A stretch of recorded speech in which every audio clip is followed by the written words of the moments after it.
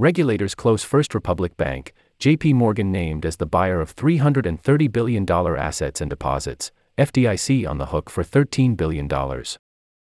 Ingrid London. Image credits. Spencer Platt/Getty Images. First Republic Bank, FRB, on the brink of collapse, in the weeks after the Silicon Valley Bank crisis has finally fallen over, but with a relatively quick resolution into its next chapter. Today, the Federal Deposit Insurance Corporation, FDIC, announced that it was being closed by the California Department of Financial Protection and Innovation, that the FDIC was appointed as receiver, and that the FDIC would be selling the assets to JPMorgan. Its assets and deposits total just over $330 billion combined.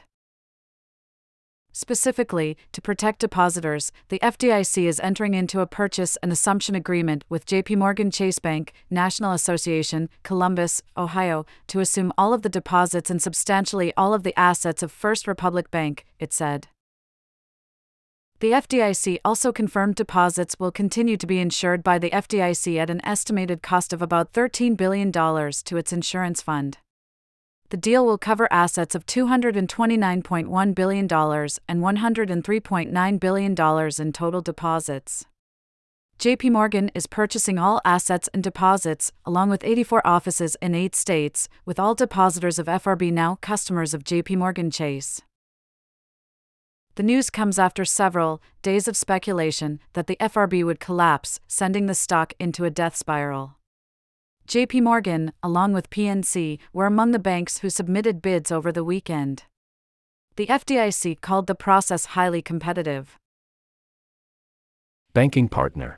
Like Silicon Valley Bank, First Republic has been a major banking partner to the world of technology as it grew into a huge, and very valuable, industry.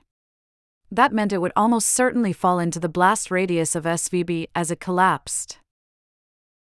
To avoid a contagion effect, First Republic was quick to move on messaging about its own state of stability in the wake of SVB's failure.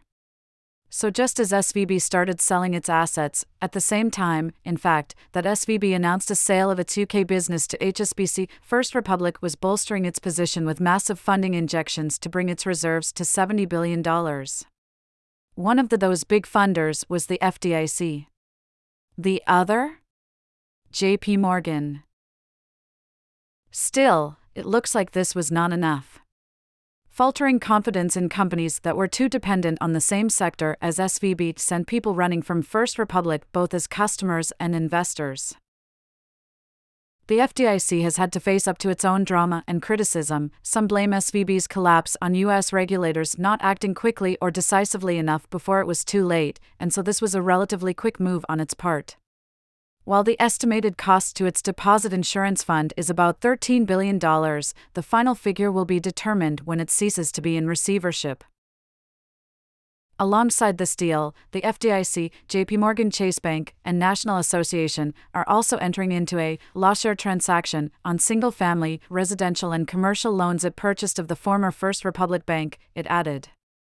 The FDIC is the receiver, while JPMorgan Chase Bank and National Association will share in the losses and potential recoveries on the loans covered by the loss-share agreement. It's not clear what the value is of that aspect of the deal.